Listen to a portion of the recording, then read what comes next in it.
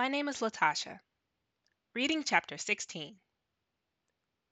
The next day at camp, I walk in through the front doors, determined. Before Mr. Kyle and Miss Susan start going over the schedule, I corner them. I've been reading, I begin. That's terrific. What about? Asks Miss Susan. I read about how the oceans are filling up with plastic. I spent all afternoon being blue yesterday, but today, more than ever, I want to fix it. I curl my fist and pump it. Mr. Kyle and Miss Susan look at each other and then nod at me. Awesome, young lady. But I don't know how, I reply, looking down at the ground. Hey there. Don't worry. We'll give you some ideas. Promise, says Miss Susan. Once all the campers have arrived and settled down, Mr. Kyle speaks. Today, we're going to work on more than enrichment toys, but I want to start the day talking about something else. I know many people are concerned about the oceans. Stella just came to us this morning feeling pretty blue about it. I turn a little roja. I didn't know I'd be put on the spot. How many of you feel this way too? Everyone else raises their hands. The roja fades away. I'm not alone. So I thought we could spend some time brainstorming ideas. Little things that we can do to make a change, Mr. Kyle continues. Specifically, let's think of ways we can cut down on plastic. I perk up. I'm all ears. Mr. Kyle writes on the blackboard, ways to cut down on plastic. So, do any of you have any ideas? Logan raises his hand. You can carry a reusable bottle. My dad got me this one. He raises up his bottle. It has sharks on it. That's a great idea.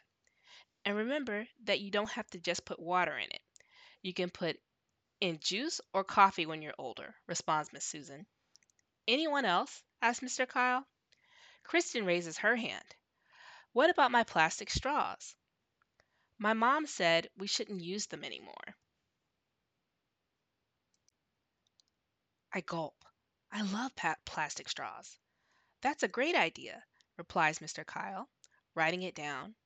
And there are some great reusable straws too, made out of silicone and stainless steel. Whew, I feel relieved. Then I think of one. Could people use tote bags instead of plastic bags? My neighbor Linda always carries one around.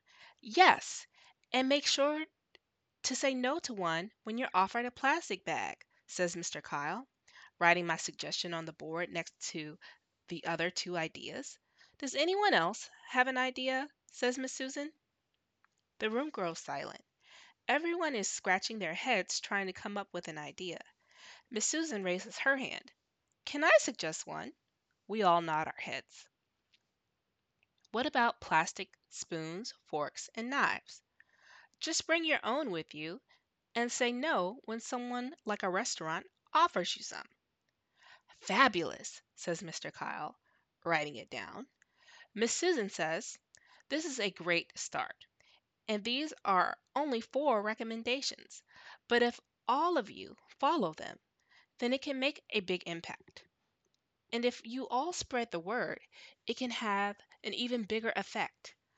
I look at the list on this board. This is easy. I can do this, I think.